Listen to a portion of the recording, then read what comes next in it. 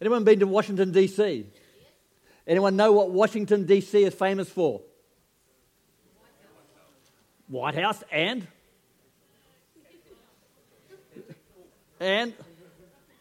it's famous for monuments. If I can get you on to get on board.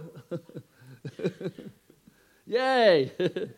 All right, there are over 160 monuments there. There's the Lincoln Memorial, the Washington Monument, Martin Luther King Memorial, Jefferson Memorial. They have monuments honouring presidents. They have monuments remembering wars. They have monuments recognising veterans, those that have died fighting for the nation. They've got monuments for great people, for different cultures. There are monuments and monuments and monuments, and you can go on any number of monument tours if you ever go to Washington, D.C. And we like to honour great people. I grew up in Auckland, and so one of the highlights for us as a family was going to the Auckland War Memorial Museum, which is probably our largest monument, and just seeing everything that was going on there. We have the Queen's Birthday Honours System, and I've got a cousin, first cousin, who's got the Order of New Zealand, so here's Sir Vaughan Jones, one of only 45 living people in New Zealand who have that particular title. And so we honour people who are great, who have done great things or have done something which is deemed to be honourable. But the interesting thing is we only honour upwards. And while that seems to be good, it's not actually biblical. Because as we're going to see later, the Bible teaches that we should be honouring everybody. So today I want to speak to you about developing a culture of honour in our life. So when I was researching this, I went into my Greek dictionary and found out that the word that we use to translate it as honour in the Greek is the word time, okay?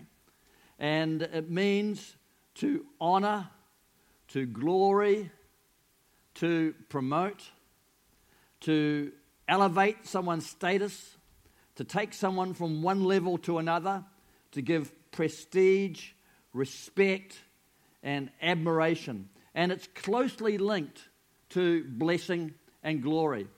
It's interesting, the relationships that we are forming in the body of Christ not only have eternal consequences, but they're supposed to last for eternity.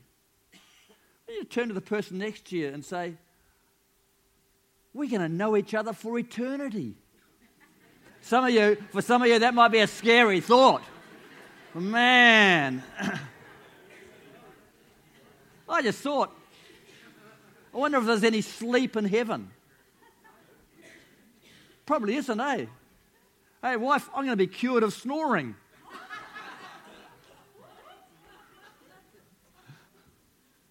Just imagine an eternity of someone snoring. Oh.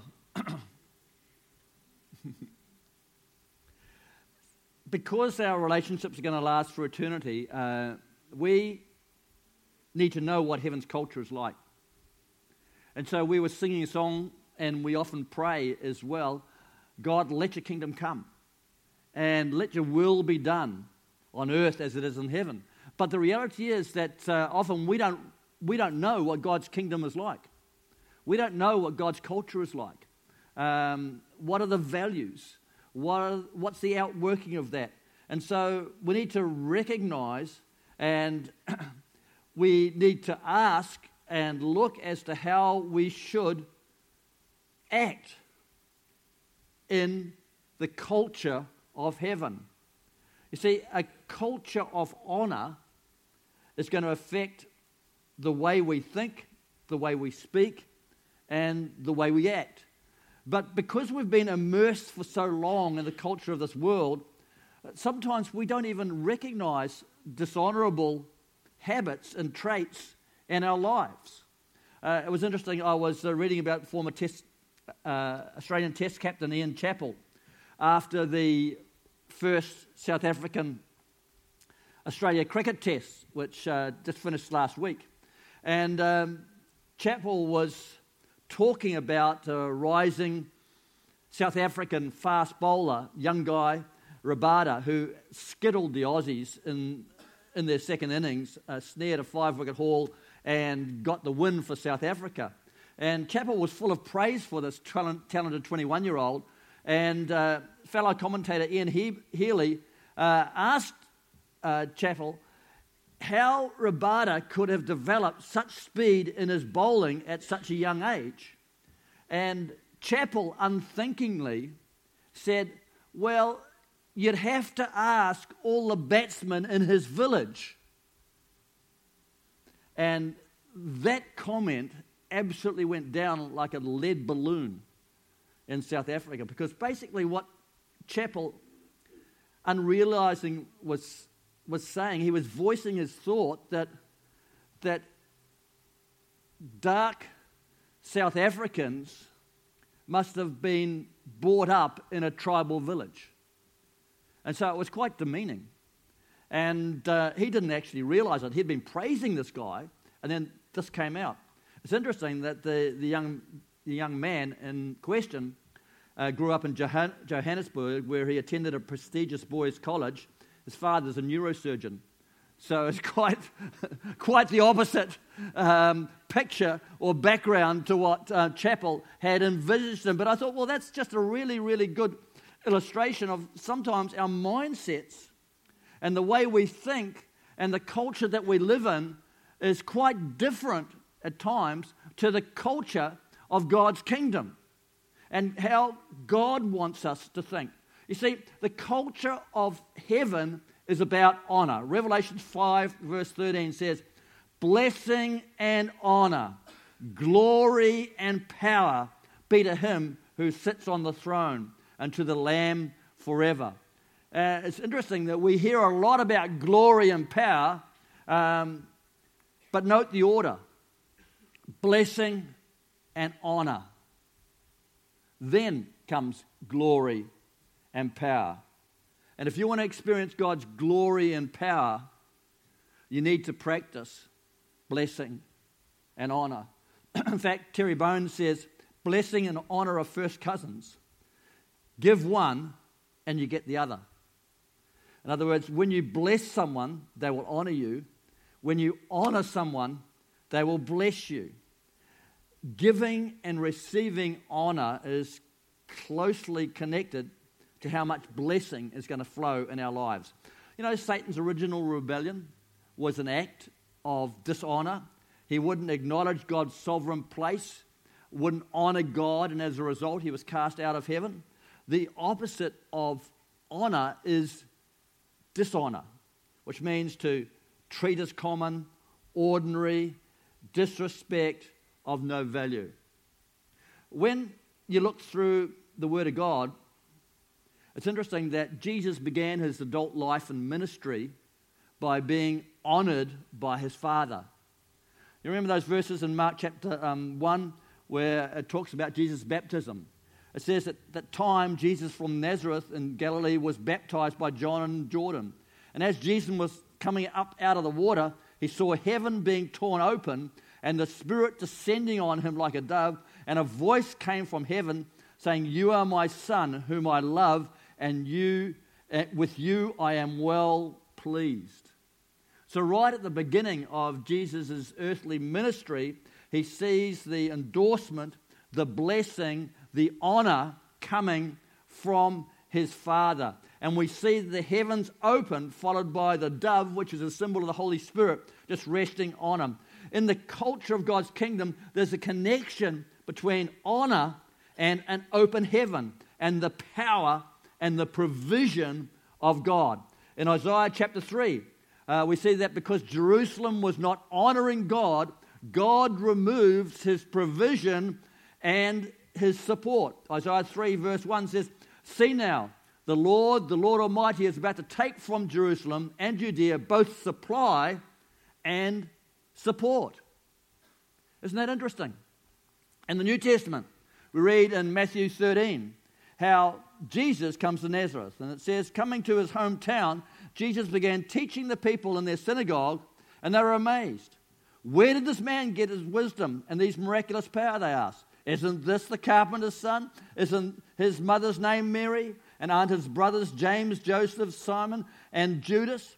Aren't all his sisters with us? Where then did this man get all of these things? And they took offense at him.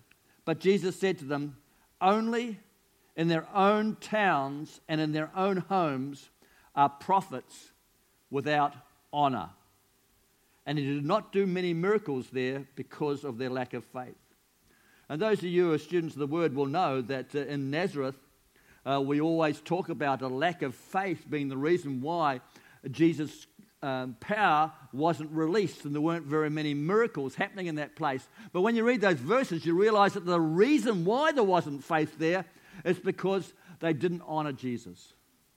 They didn't recognize him for who he was, and they didn't place him in that position of honor. And it was family, it was friends, it was neighbors who did this to Jesus. Hey, we're family, we're friends, we're neighbors in this church. And if we would give honor to each other, it will impact on the amount of the presence and the power of God that flows in our services. It opens the heavens because honor is one of the currencies of the kingdom of God. So, who does the Bible say that we should honor?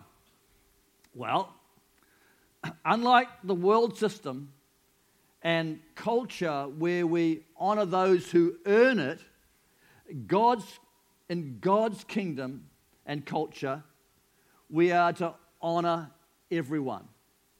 Let me give you some verses on that. Romans 12, verse 9. Let love be genuine. Abhor what is evil. Hold fast to what is good. Love one another with brotherly affection. Outdo one another in showing honor. Outdo one another in showing honor. 1 Peter 2:17. Honor everyone. It's pretty straightforward, isn't it? Who should you honor? Everyone.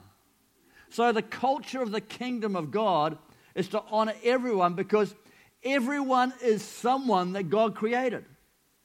Everyone is someone that Jesus Christ died for. In God's kingdom, everyone has honor, not because of what we do to earn it, but because of who we are in God's eyes. And as you've been hearing from Stephen over the last couple of months, who we are in God's eyes should be the way, or should be who we are in our eyes. In other words, we should be viewing, we should be looking, we should be seeing through God's eyes in situations and circumstances. Derek Prince, for over 50 years, tried to help people with problems, and he concluded that our basic problem is that we don't realize how valuable we are.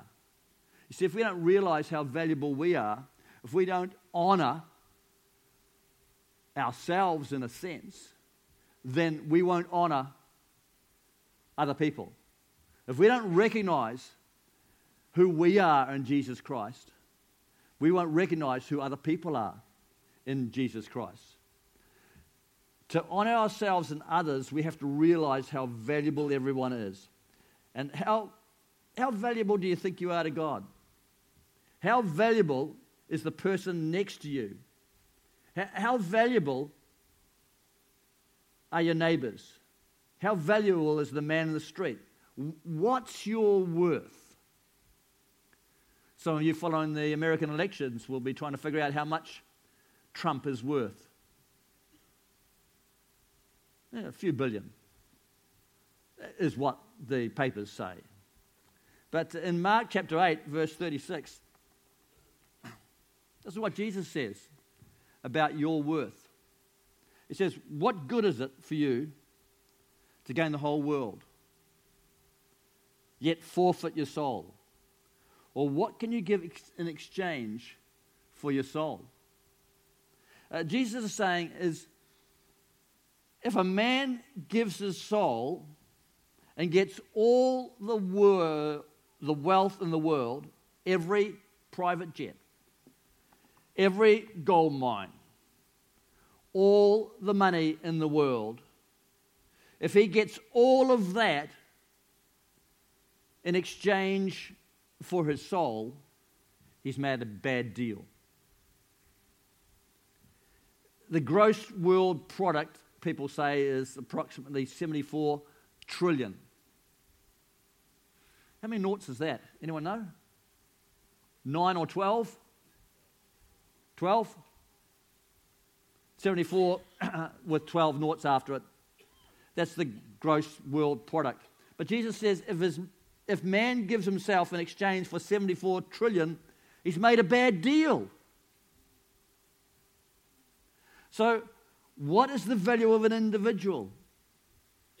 Well, the answer is given in John 3:16. God so loved the world that he gave his only begotten Son. Your value equals Jesus. And that's a shock to some of you who count yourselves as nothing.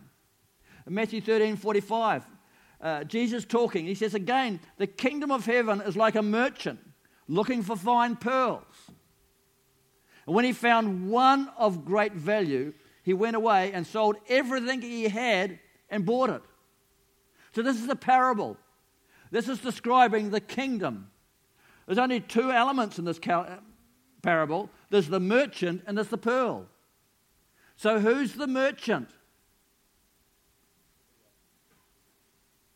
Someone said we are. Anyone else?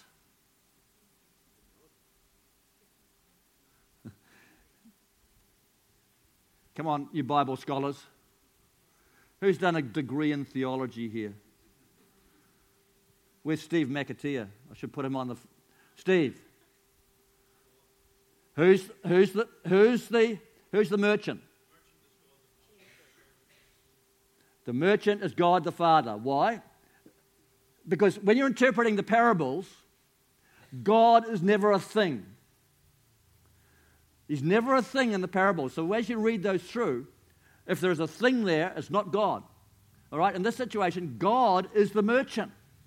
So look at that. Again, the kingdom of heaven is like God looking for fine pearls. And when he found one of great value, who's that great valued pearl? Us. Each and every one of us. The pearl that he purchased is just one human soul, yours or mine. It cost him everything that he owned. And maybe you've never seen yourself as important or of great value. Maybe you've got a poor self-image. Maybe you look back on your life and it's been a life of pain and disappointment. Maybe you had an unhappy childhood or a marriage that didn't work or a career that never happened. Maybe you wasted your years in sin. Your past and future both convey the same message: failure, of no real worth. That's exactly what the enemy wants to try and tell you. The enemy, who the Bible describes as coming to kill, steal, and destroy, wants you to feel that you have no value, that you are worthless, that you are dishonorable. But it's not true. Despite all your history, Jesus valued and honored you so much that he gave up everything to get you back to himself. We are the pearl of great price. I think when I think about people who epitomize the giving of honor, I think of Mother Teresa. And any of you, like myself, who have been to Calcutta will know the conditions that this lady was working under. But she said, spread love everywhere you go. Let no one ever come to you without leaving happier. She saw those she ministered to in the streets as Jesus in his most distressing disguise. People asked her why she loved honoring the poor so much. And she would grasp their hands and she would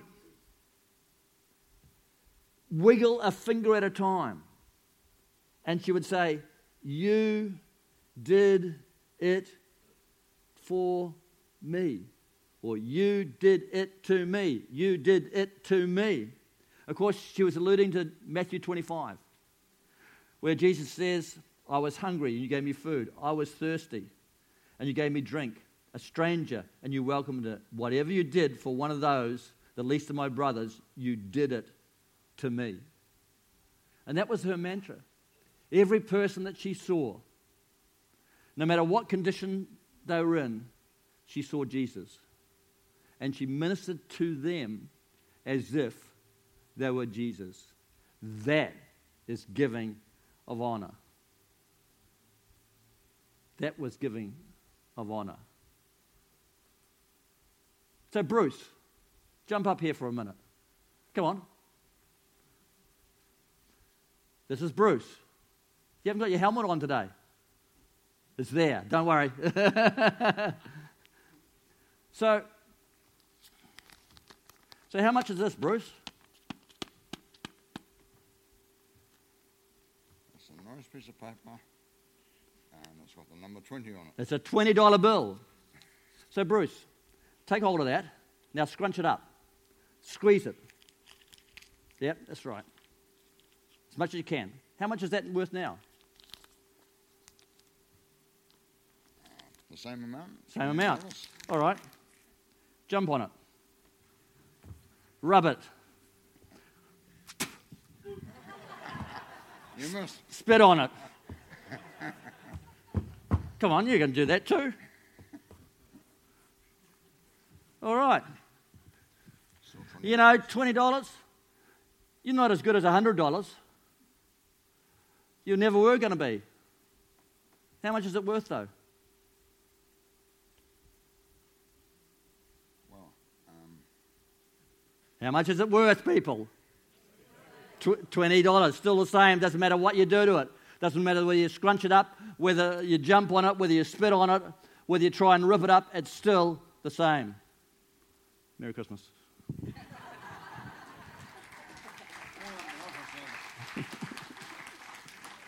Maybe you've been yelled at. Maybe you've been abused. Maybe you've been bullied. Maybe you've walked over. Does that make you any less valuable? No. No, 1,000 times no. No, we may be worse for wear, but still made in the image of God, of infinite value. That can never change. Who we are can never change by what people do to us or what we do to ourselves. We can live beneath God's plans and God's purpose for our lives, but it doesn't change our value. We are still valuable to God. We are still that pearl of great price. Even if it's covered with dirt, even if it's damaged, you don't throw it away. Why? Because it's still worth $20 or a pearl of great price. You know, I pondered as I was just preparing this, if we are to honour everyone, why are specific groups also mentioned for honour in the Bible? Why doesn't it just say honour everyone? Honour everyone. And I think it's because those groups highlight areas that we have conflict in our everyday lives. The Bible specifically mentions a number of groups. It mentions parents, it mentions wives, it mentions those in authority, rulers.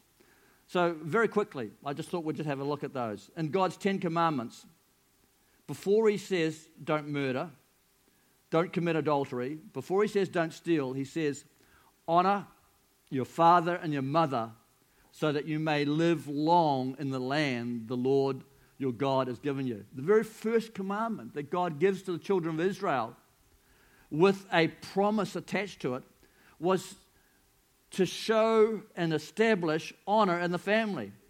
So the question for me is, what if my dad's a jerk? What if your dad is an abuser? What if your dad is a horrible person, do we still have to re-establish an abusive relationship? No, the Bible's not asking that at all. What if your parents hate you because of your faith? How can you honor people like that? What do you do in those situations? When the rubber meets the road, what if you don't like your parents? Well,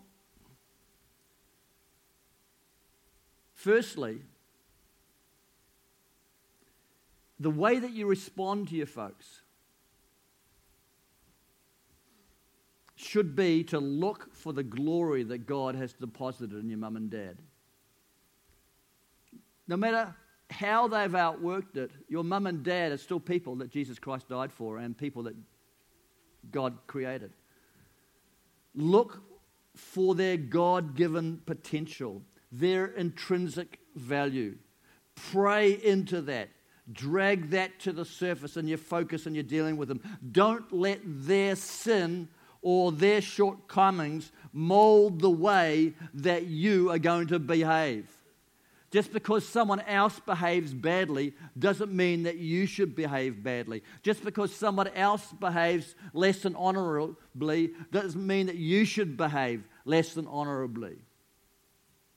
Honor your parents by being the child who will break the cycle of ungodliness, and honor them by forgiving them. There are two ways that inheritance will come into your life.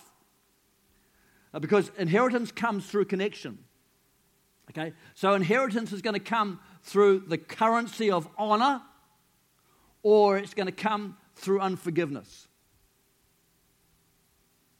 What connects us is what we inherit. So honor is the way to connect to the glory that God intended to deposit in your parents. So grab it, pull it into your generation, and don't inherit the results of unforgiveness, which will destroy you.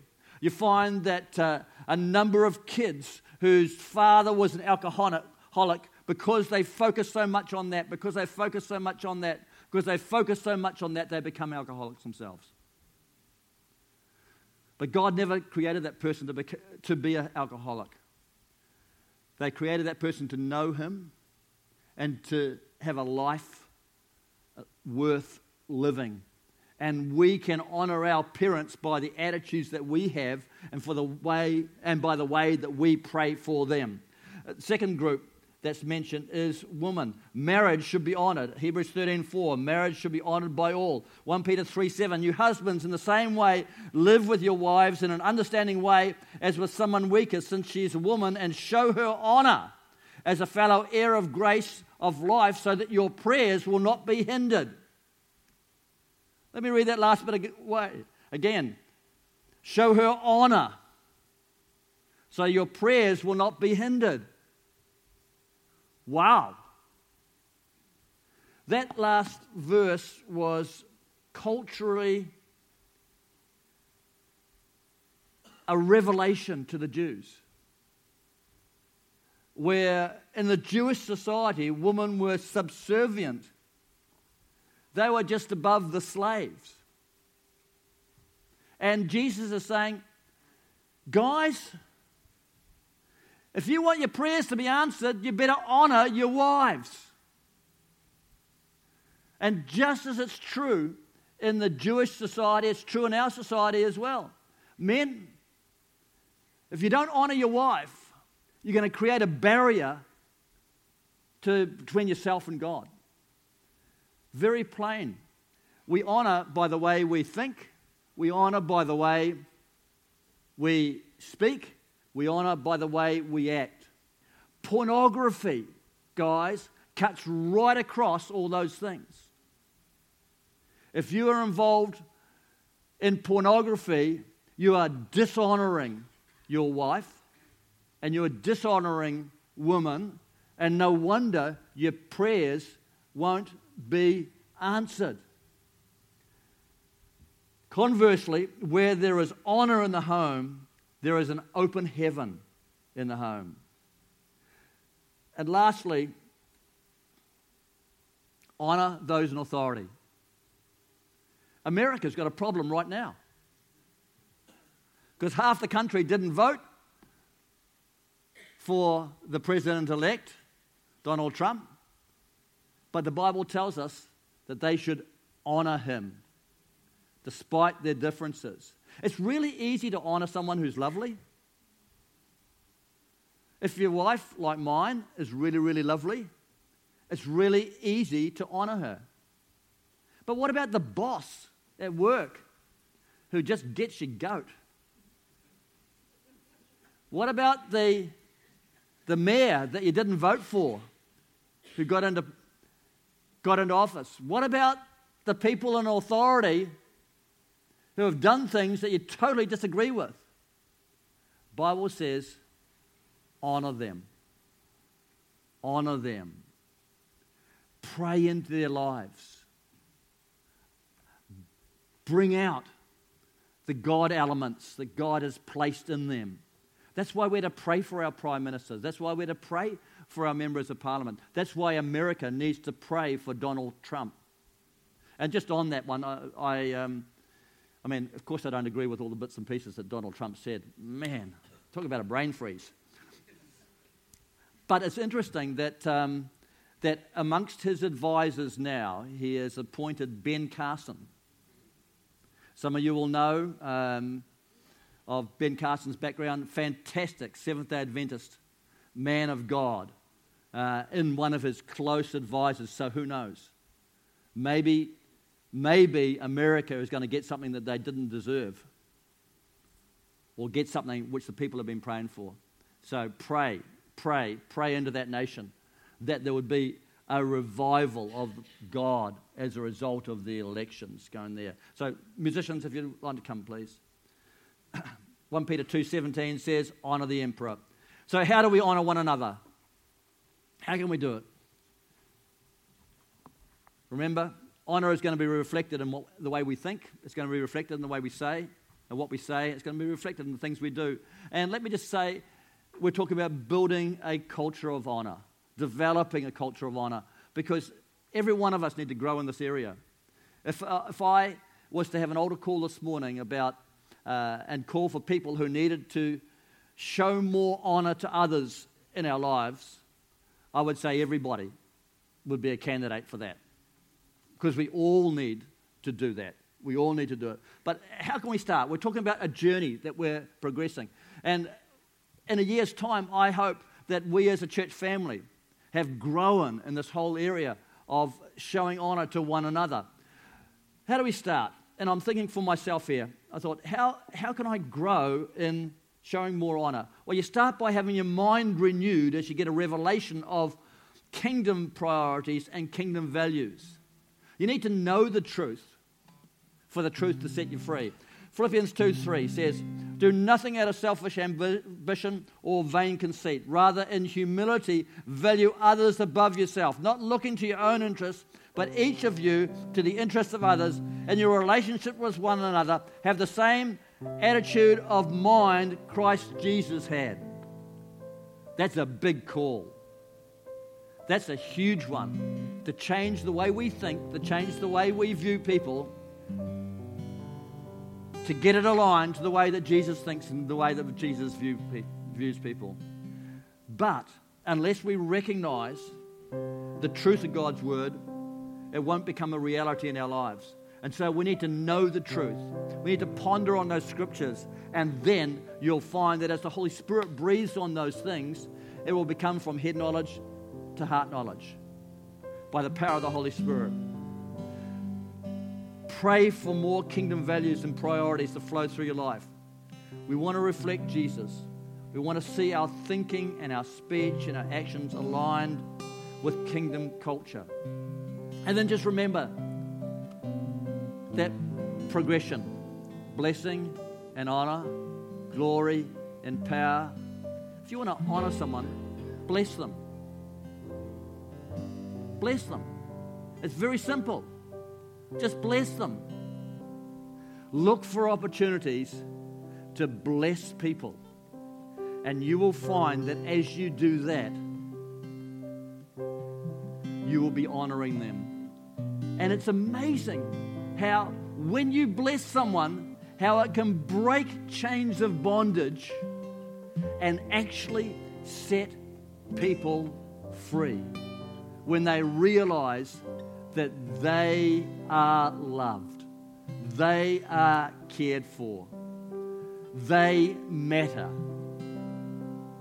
Amen?